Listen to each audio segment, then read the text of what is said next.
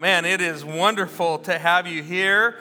We are on the final countdown. Men, 3 days. I told you I'm pulling for you, all right? 3 days, get her done. You can make it happen, right? So I don't know if you guys know, there are phases to this whole Santa thing, right? And I know some of you don't like the whole Santa thing, but I heard this, I thought it was really good. There are 4 different phases to the whole Santa thing, and I'm looking around to make sure, I don't mess it up for anybody. But the first is this, the first phase is you believe in Santa, right? The second phase is you question, and then you're kind of like, nah, and then you don't believe. The third phase is you become Santa, right? And then I found myself, unfortunately, in phase 4 is you begin to look like Santa, right? And with all the kids getting married and the grandkids around, I'm looking in the mirror, I'm like, it's a whole lot more gray and everything else. And I thought, oh man. And I put the hat on. I thought, oh man, I could get a part-time gig, So, but it's fun. It's fun, and there's all this great anticipation for Christmas, and we're always looking for something. And in fact, Max Lucado, one of my favorite authors, he really brought to light something for me this week, and that's the reality that Christmas is a season of looking. It's a season of searching. How many of you have been searching? Searching the internet, searching the malls. Yeah, shoppers are searching for parking spots at the mall. Was anyone crazy enough to go by there yesterday? Yeah, I just drove by on the freeway and I thought, oh, those sorry people, right? I was just praying for y'all. So, and then, we're searching on Amazon for the perfect gift. Grandmas are looking. They're looking out for low-flying reindeer while they're on their way home. Children are looking for a little red light in the sky, right, that might represent something on its way. And preachers are looking for new ways to tell the incredible ancient story of what God has done and try to find it and tell the story in a new way that can inspire and grip us. And so we've been doing is we've been looking and listening to the original playlist of songs that were sung at the original Christmas story on that very first Christmas. And then in the first 2 chapters of the book of Luke, we found 4 songs that are often overlooked in the Christmas story. But the reality is when Jesus bursts into the world scene, the world bursts into singing.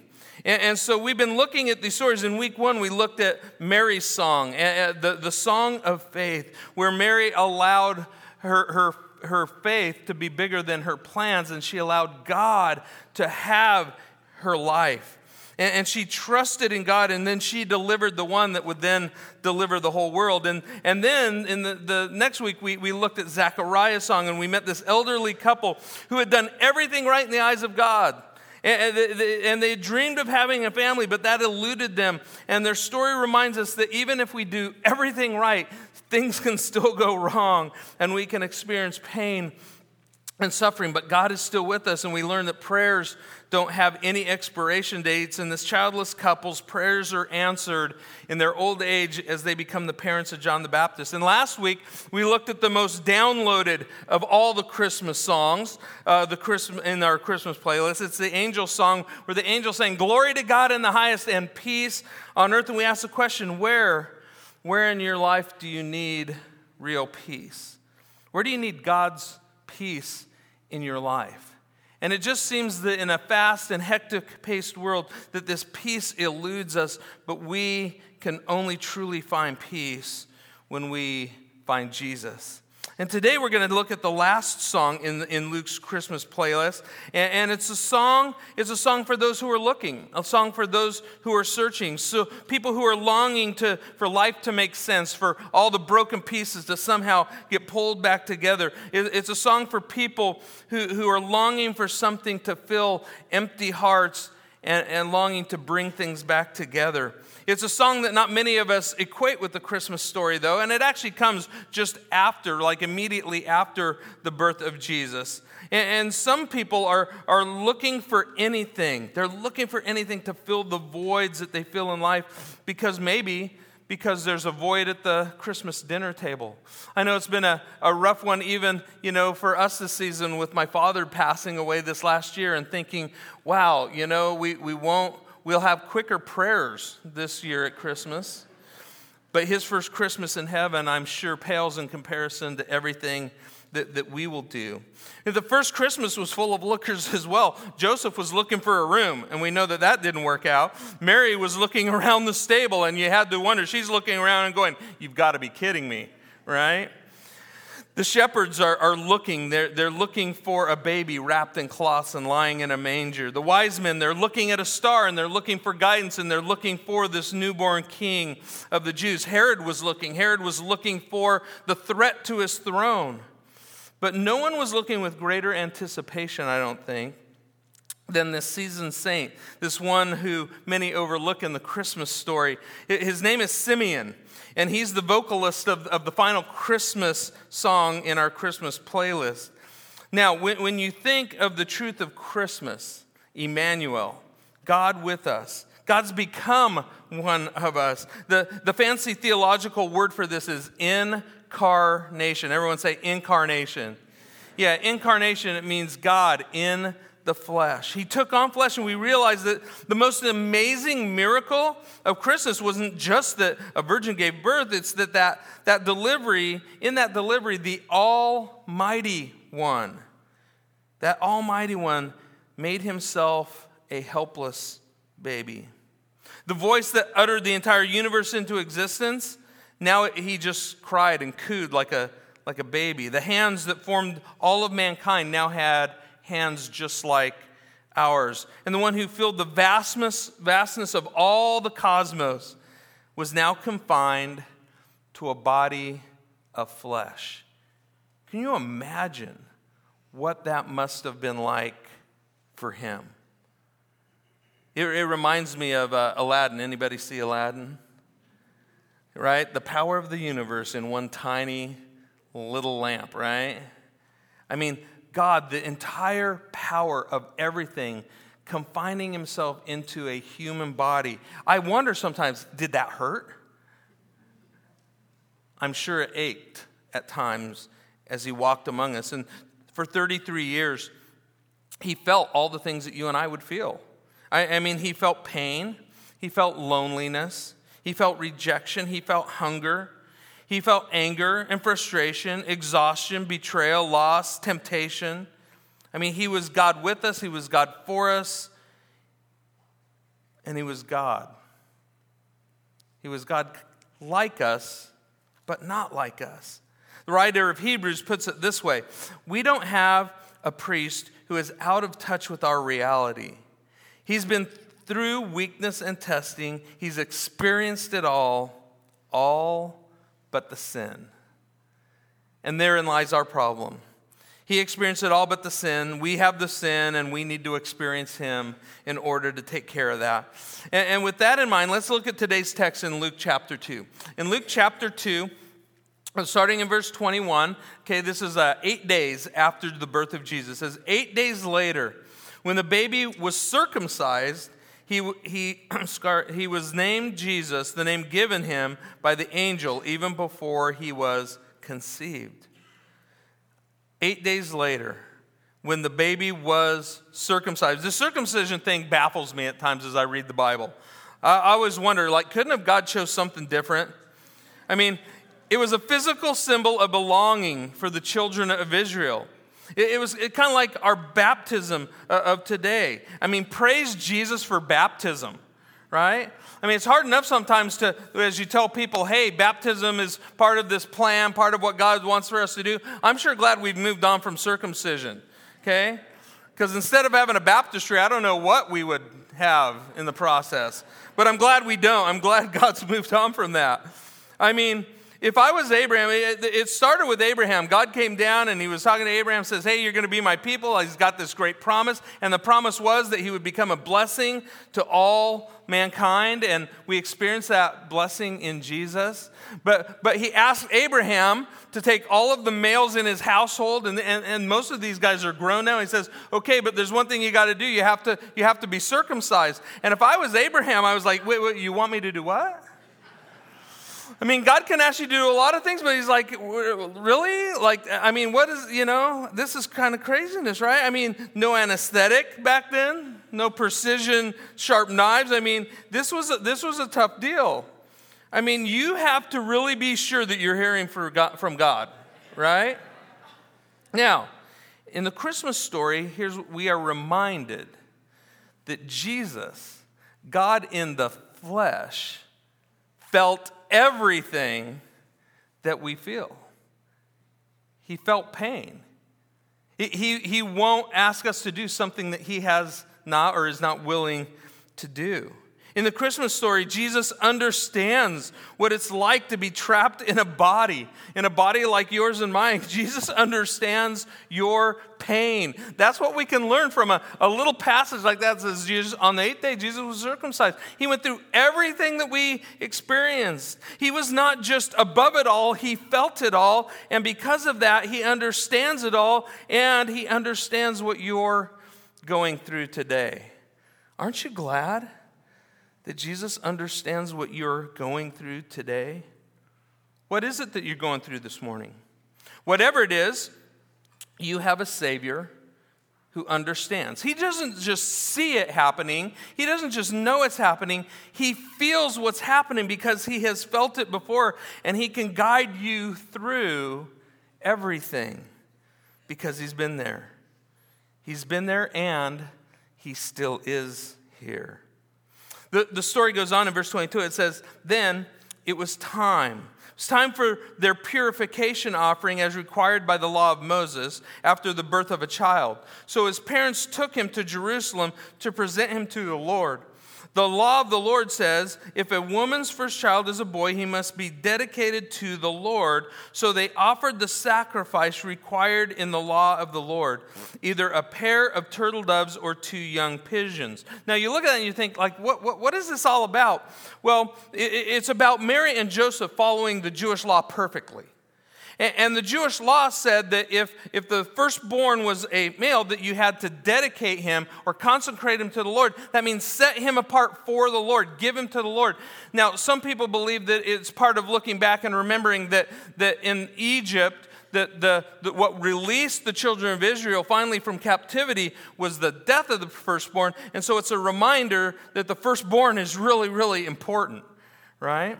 And so Jesus says, hey, you have to give me your firstborn, okay? And so basically God said you have to dedicate them, consecrate them, kind of like a big child dedication service, right? And so what they would do is they would come and they would have to offer a sacrifice. The other thing is because the birthing process, according to Jewish law, rendered the mother to be ceremonially unclean. So 33 days after the circumcision, okay, what they would do is they would bring a sacrifice that would provide cleanliness, right? To take care of all of that.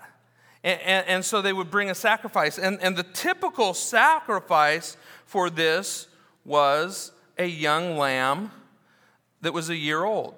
That was kind of the normal sacrifice. But in Leviticus chapter 12, we're told that if you were poor, if you couldn't afford to buy a lamb for the sacrifice, that you could just bring 2 turtle doves or 2 pigeons. So what this tells us is this: Jesus was born not into just humble circumstances. Jesus was born into poverty.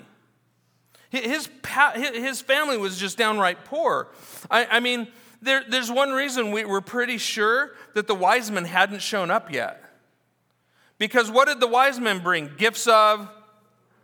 Yeah, gold, and then frankincense and myrrh, right? But if this would have happened, after the wise men came, they would have had some gold, right? They would have just gone, and because it was honorable to bring this, to go get a lamb and to sacrifice that to the Lord. But they didn't have any money; they were poor, and so they just got the 2 turtle doves or the 2 pigeons to sacrifice. And so the reality is when you face financial concerns. When all of a sudden you're thinking, man, I'm just trying to dig out of the debt in my life. When you're pretty sure that you're kind of on the have-not side of the scale, remember this. Jesus not just only understands your pain, He understands your poverty. There is nothing that we can experience that Jesus, our Savior, does not understand. And it's while Mary and Joseph and the baby Jesus are there at the temple that we meet today's songwriter, Simeon. In verse 25, it says, "At this time there was a man in Jerusalem named Simeon, and he was righteous and devout, and he was eagerly waiting for the Messiah to come and rescue Israel. The Holy Spirit was upon him, and he had revealed to him that he would not die until he had seen the Lord's Messiah. That day, the Spirit led him to the temple.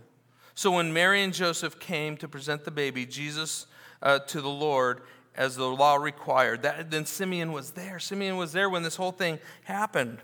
Now, a couple of things. He was eagerly awaiting the Messiah to come and rescue Israel. Now, I'm thinking he probably had no idea that he was going to see a baby. For all intents and purposes, how was Israel going to be rescued? I mean, what did they need rescuing from? Well, most of them believe they need rescuing from being out from under the oppression of the Romans. So I'm guessing that even Simeon may have thought, hey, I'm looking for a conquering hero. I'm looking for the one who's going to come and release all of this, who's going to be this mighty warrior. And we know that a lot of people got stuck in that in Jesus' day, but that's not who came. That's not who he saw. We aren't told how long it had been since the Holy Spirit had told Simeon that he was going to see the Messiah before he died. We don't know if it's been years and years and years or months or anything like that. All we know is this, is that Simeon, from that point on, lived with incredible expectation. I mean, could you imagine what that would have been like? I mean, for God to come in and say, hey, you aren't going to die until you see this. You're going to see the Messiah. I mean, what would that have set in motion in your life? I mean, you would be searching every single day, wouldn't you? I mean, you'd be going, wow, where is he? I mean, no rock left unturned, right? You'd be like, wow, I want to find this Messiah. The reality is he didn't have to just go searching. God brought him to him. And it's this incredible story about how Simeon has this life of anticipation. And really, that's what Advent is all about. Advent, it means the arrival. And it's looking forward to the arrival. And that's really what Christmas is all about. I was out talking to some children this morning out on the patio. Man, you can almost feel the anticipation growing, right? I mean, if you've got little ones in the house, okay, whether your little ones are 5 or 25 or 55, there's this great anticipation about what's going to happen in 3 days, right? I mean, some of you will have to travel to get there. Some of you are just praying that, you can sleep through some of it. But the reality is there's this great sense of anticipation that comes. And sometimes anticipation gets the best of us, doesn't it? I was reminded of when we were growing up, we were in high school, our neighbors across the street, their kids got so anxious about Christmas, and they started to see the presents start to pile up under the tree. So every day, they would go and they would look on the little tags, right? And like, oh, that one's mine, that one's yours. This was, and they saw all the presents. And then one night, the mom and dad went to Dad's Christmas work party, and the kids decided, they thought to themselves, we can open all these up and then rewrap them. And they did. Now, the rewrap job wasn't quite the same as the beginning. And so when mom and dad came home and they realized what had happened, mom took all the presents back. Yeah, so kids, if you're in the room, don't try this, okay? But there's this incredible anticipation that happens. And so like children who anticipate Christmas, Simeon lived in this incredible anticipation of the world's greatest gift that would ever come to us, that we would ever receive. And you wonder if he woke up every morning with these 2 words on his mind. Perhaps today. Perhaps today. Maybe today's the day. I mean, what is the place in your life that you've been waiting for? Not just Christmas. Where have you been waiting for God to break through or to come through? Where's the place where deep down inside you just know that you're just not going to make it unless God shows up in a powerful way? Do you need healing today? Well, according to God's word, perhaps today is that day of healing. Have you been waiting on a job? Well, perhaps today. Are you waiting for a relationship to be restored, or are you just waiting for a relationship? Perhaps today. Or have you been waiting and putting off accepting Jesus Christ as Lord? Because perhaps today is your day. Because Jesus came to set us free. Jesus came to fill all of the gaps that we have. Jesus came to take the broken pieces of our lives and to put them back in order. He came to take our sin and release us from it, to free us from the death that comes with sin and to give us a new life. Maybe you've been feeling prompted to be baptized. Well, maybe today is your day, and I know it's going to be that day for someone today, and we're going to get to celebrate that soon. We already are excited about what God is doing. The water's warm. Maybe today's your day. Maybe today's the day that you need to just say yes to following Jesus. Simeon did. Simeon said yes to the prompting of the Holy Spirit, and he headed to the temple. He headed to the temple, and you have to wonder what that was like. We don't know how the Holy Spirit prompted him. We just know that the Holy Spirit said, today is the day. And he heads to the temple. And you could imagine as he's walking through the temple courts, right? This grand, incredible building, the biggest building in the whole, basically almost world at that time. And he's walking into the temple courts, and you have to wonder, what was he looking for? You wonder if a couple times he kind of wandered around and was looking and just, maybe his eyes caught Mary and Joseph at one part. All we know is this, that eventually he ended up standing in front of Mary and Joseph. I mean, he's standing there in front of Mary and Joseph, and he must have had a kind of this spring in his step that day. And then when he stands in front of Mary and Joseph and he puts his arms out as to say, can I hold him? And you got to wonder at that moment if Mary and Joseph had any clue what was going on. This strange old guy comes up and just says, hey, can I hold the baby? And I just picture Mary kind of glancing up at Joseph and going like, I don't know, is this all right? And then she places the baby in his arms, and then the Bible says this, Simeon took him in his arms and praised God. This is where the song comes in. He praised God, saying, Sovereign Lord, as you have promised, you may now dismiss your servant in peace. For my eyes have seen your salvation, which you have prepared in the sight of all nations, a light for revelation to the Gentiles and the glory of your people Israel. How did Simeon know? No one else. I mean, think about how many people just bypassed Mary and Joseph and Jesus that day, having no idea that the Savior of the world was in the arms of a little teenage girl. But that same Spirit that told him that he would see the Messiah said, hey, this is the Christ.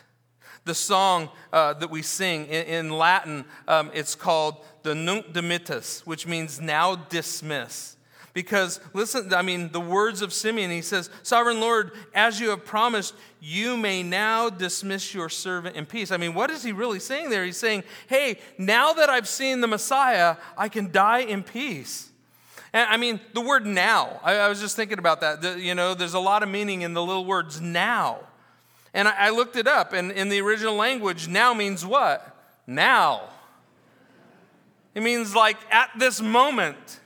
I mean, think about what he's saying there. I mean, all he knows is he's been hearing from the Holy Spirit. He knows he's going to see the Christ before he dies.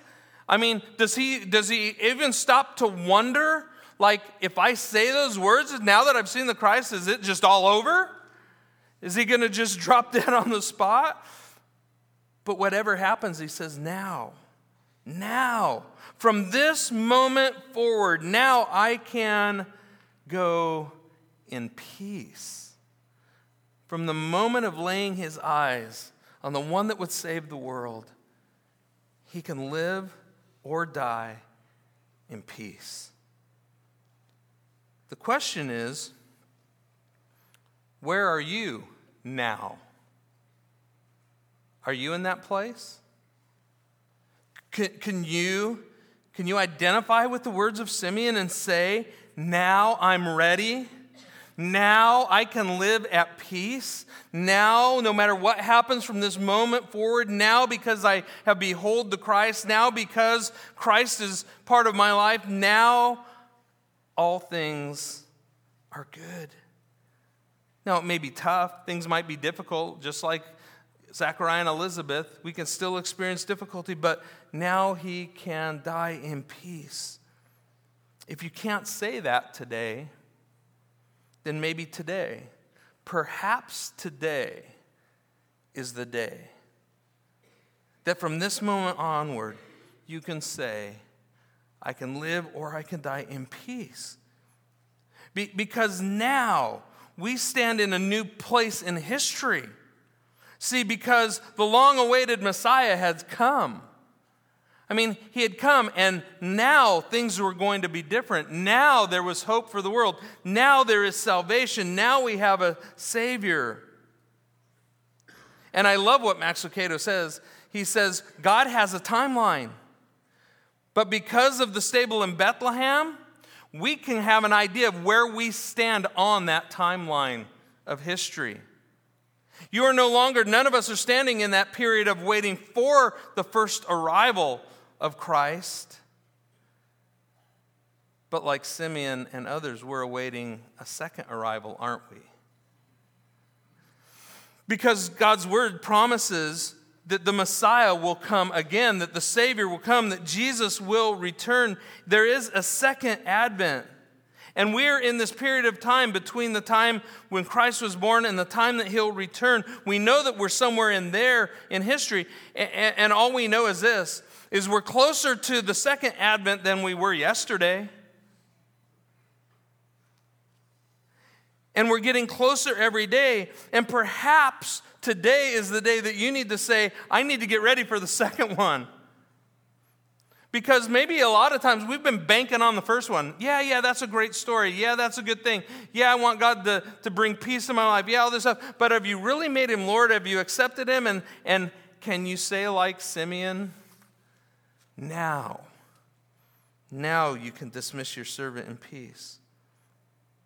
Perhaps today that waiting will end because we don't know. Christ could return today. I mean, the first time he came quietly to a little town called Bethlehem, right? And very few people saw him. The second time he returns, he's going to return and it won't be so quiet. The Word of God tells us that he'll come with a blast of the trumpet and the shout of the archangel. The first time only a few people were there. The next time the entire world will know. The first time, just a few lonely shepherds and a few wise men bowed down to worship him. The second time, every knee will bow and every tongue will confess that Jesus Christ is Lord. Are you ready? Because perhaps today is the day that you can say yes. 1 Thessalonians 4:16 says, For the Lord himself will come down from heaven with a commanding shout and the voice of the archangel and with the trumpet call of God. And first the believers who have died will rise from their graves. Then together with them, we who are still alive and remain on the earth will be caught up into the clouds to meet the Lord in the air. Then we will be with him forever. Are you excited about that second coming? I mean, what if he threw a wrench in your plans and we didn't make it to this Christmas? Are you okay with that? Yeah? The bigger question is, are you ready for that? Perhaps today. The question isn't so much how Jesus is going to come back. The question really today is this: are you ready for him to come back? Because that coming, perhaps today. Today could be that day. So make the day that you can say that you are ready for that return. Hebrews chapter 1, verses 1-2 says, in the past, God spoke to our ancestors through the prophets in many times and in various ways, but in these last days, he has spoken to us by his Son. He says, we are now that Jesus has come, now we are in the last days of this part of the history on the timeline. I mean, and we don't know. Jesus could come today. I don't know about you, but I don't know if there's anyone else in here. Even as a child, I had this crazy, uncanny feeling that, man, I'm going to be alive when Jesus comes back. Now, I don't know that's true. The Holy Spirit hasn't told me that. But man, what an amazing sight that would be, right? I mean, anybody else want a front row seat for that? Simeon was waiting. He was waiting for Jesus. And now that Jesus has come, what are you waiting for? What are you waiting for? Because perhaps today, maybe today you will claim him as Lord. Maybe today you'll put your trust in his promises. Maybe today you will obey him. And maybe today, as he gave us his life, maybe today you'll give him yours. Perhaps today is your day. Today, like every week, we celebrate the Lord's Supper. And we're reminded that not only did Jesus come, but that Jesus died for us on the cross. He died so that our sins could be removed, so that we could be set free. And today, quite possibly, could be the day for you to say yes. And so this morning, as the emblems are passed, they remind us of the incredible gift of Jesus. That Jesus, not only was born, not only was circumcised, not only grew up to be a man and performed all the miracles and teaching, but that Jesus went to a cross, and the cup represents his blood that he spilled for us to wash over our sins. The bread represents his broken body that was broken for us so that he could take our brokenness and put us back together through his grace. And this morning, as you're taking communion, or maybe this morning, what you need to do is just ask yourself, am I ready? Perhaps today. And if you've got any kind of nagging feeling that, boy, I don't know if I'm ready today. I don't know if Jesus came back today, if I could say like Simeon that I can go in peace. If today you don't know that for sure, then I would implore you today to make today your day. And I'll be sitting right up front. I'm going to ask any of our church staff and our elders and their spouses to just come and sit up front. And if you want to talk to somebody, then even while the trays are being passed, even while we sing later, just come. Come and say, today is my day. That's all you've got to say. We'll take it from there, right? Today is my day. If today you need prayer, if today you need hope, if today you need anything, then come. Because Jesus came to provide all of that. And perhaps today, he's going to do in your life what you've always longed for him to do. So perhaps today, make a decision to obey him. We've already got one who's going to do that, and man, we are going to celebrate. But perhaps today is your day as well. So if you need to come during communion, it's okay. Don't worry about it. Just come. He came for us. Let's move for him. Our Heavenly Father, we thank you for the grace of Jesus. We thank you, Father, for the reality that Lord, perhaps today your Son will return, and perhaps today someone will give their life to Jesus because you gave your life for us. Father, thank you for the greatest gift we could ever imagine. Thank you, Father, for loving us so much that you gave your Son. Thank you, Father, that we can commune with you. Thank you that you remove our sin, take away our shame, and give us real life. We thank you, Father, and praise you in the name of your Son, Jesus, our Lord and our Savior. Amen.